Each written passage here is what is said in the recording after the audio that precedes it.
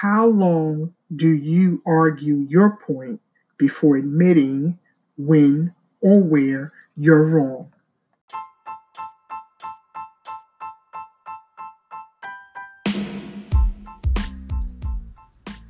Hello, my name is Denise M. Lang, and I am the Chief Empowerment Specialist for Demi Enterprises, a coaching and consulting firm geared at helping people and organizations get clear about their purpose.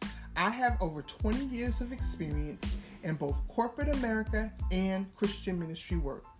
What both arenas have taught me is this: in order to be effective and successful, you will need to have a clear understanding of who you are and how you show up in the world. This podcast is a space where we can discuss how your purpose is connected to your everyday relationships and your everyday decisions. The Pointing to Purpose podcast are conversations about unearthing how your choices affect where you are and how making necessary adjustments can get you closer to living the life you are meant to live. My assignment is to remind you that it is always about your purpose. Let's get started.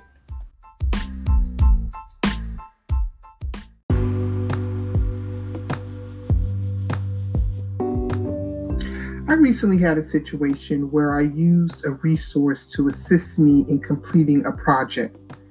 The client was anxious to receive the finalized project, so I pushed the resource to get me a draft for review and submission.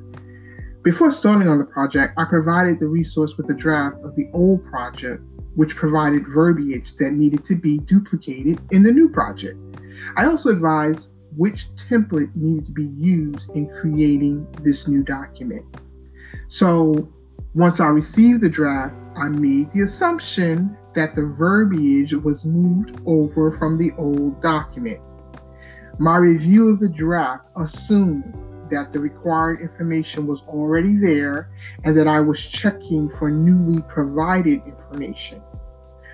Although there were some missteps by my client, I should not have allowed their anxiousness to receive the completed product to keep me from thoroughly reviewing the document for all necessary information. The client communicated their frustration with the delay of the completed project, and this delay was ultimately my responsibility. As the saying goes, the buck stops here. I could have easily made excuses about my resources' failure to include what was provided to them, as well as their delay in response for updates. However, no matter what resources I choose to use to complete the project, how I completed the work was my responsibility and of no concern to the client. In the end, the client and I were able to get past this moment.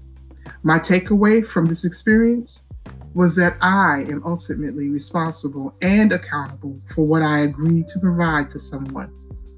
My level of maturity is shown when I'm able to say I am responsible for this. I believe at times our feelings of embarrassment or even our concern for how we are viewed by other people, especially those we have to give an account to, causes us to want to find blame somewhere else. Growth and development will only take place when you own your stuff. People tend to be more forgiving when you own your mistakes and apologize for any inconveniences you cause them. And if your oversight costs you financially, consider it an expensive error that you must learn from and avoid in the future. It is easier to recover lost revenue than it is to recover a damaged reputation. Decide wisely how you manage your reputation by how you handle your mistakes. Next, let's discuss how we can minimize the missteps that cause us to make avoidable mistakes.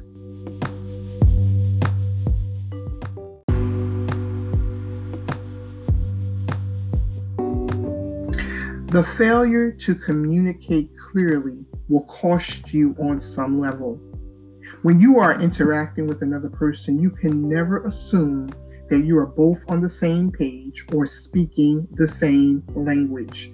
The onus is on you as the person providing a service to make sure that your client understands what you're willing to provide and you both have clearly agreed upon expectations.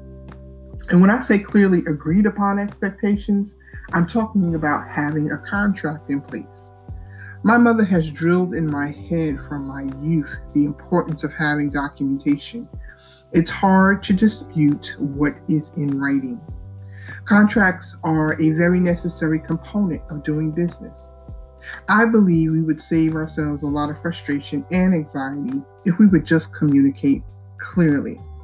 Most times we assume that people we're doing business with knows about the conversation going on in our head concerning their request. If you're going to advocate for yourself effectively, you need to state and sometimes restate what it is you need from the other person to properly provide your services. Never make assumptions about what your client understands. I find that when I clearly share what I'm able to do and what it will cost, I'm able to identify actual potential clients. Clients can clearly absorb what is available to them through my services and can make a very informed decision on how they proceed when I provide it to them in writing. Because what I've learned in some cases the hard way is that I do not want to waste time or energy on someone who does not take seriously what it is I do. Also, the cost is the cost. I just recently read a post explaining that you're not merely paying for an hour of my time. You're paying for my years of experience and training and effort to get to this point while investing in yourself. When I'm clear about these things for myself, I can clearly communicate to others with no attachment to the outcome of their decision. It's business, not personal. How you present yourself is how others will treat you. People will try to get you to operate on their level of understanding. It is your job to pull them up to your level of understanding, and conducting your business professionally and consistently will help you accomplish this. What is one way you can ensure communicating clearly? I will tell you right after this short break.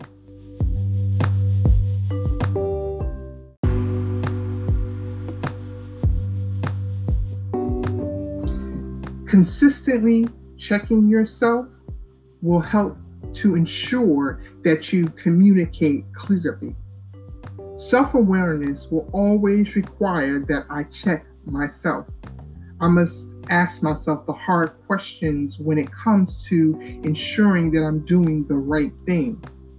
I recently reread the book, The 4 Agreements by Don Miguel Ruiz. And here are the 4 agreements that he talks about in the book. Number 1, be impeccable with your word. Number 2, don't take anything personally. Number 3, don't make assumptions. And number 4, always do your best. I have spent the last 2 weeks repeating these agreements to myself every day. What made me revisit the book was the project I talked about in the beginning of this podcast. Initially, my first reaction to my client's displeasure to the delayed project was to get upset about what occurred, place blame on the resource I used, and the client's lack of communication. Then I had to stop and realize that I cannot take personally the client's response because I am the one who made assumptions regarding the project. It's not always easy to admit when you're wrong or take full responsibility, even when there are other players involved. But at the end of the day, your end game should always be about doing your best. You can only control you and no one else, and you can only check yourself and no one else. I'm not saying that you won't feel some level of frustration, because you will. However, practicing these agreements will help you to relinquish the need to control. Remember, we talked about getting out of control on the last podcast. I know it's been a while, but go back and listen to it if you need to remember. Your ability to admit when you're wrong, communicate clearly, and check yourself will allow you to effectively walk in your purpose and complete your assignment satisfactorily. Don't allow the need to be right to cause you to miss out on your blessings. Your destiny is so much bigger than any snapshot in time. So don't let pride delay your progress. Life is always teaching you necessary lessons. Get the lessons so you can continue to successfully advance forward.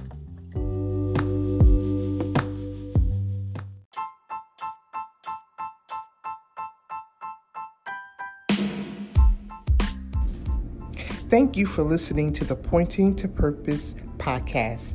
Don't forget to subscribe to the platform you're listening on to receive notifications of newly published episodes. Also, I would really appreciate your liking, sharing, and even leaving a review. This helps the podcast gain listeners. So, until the next time, be empowered.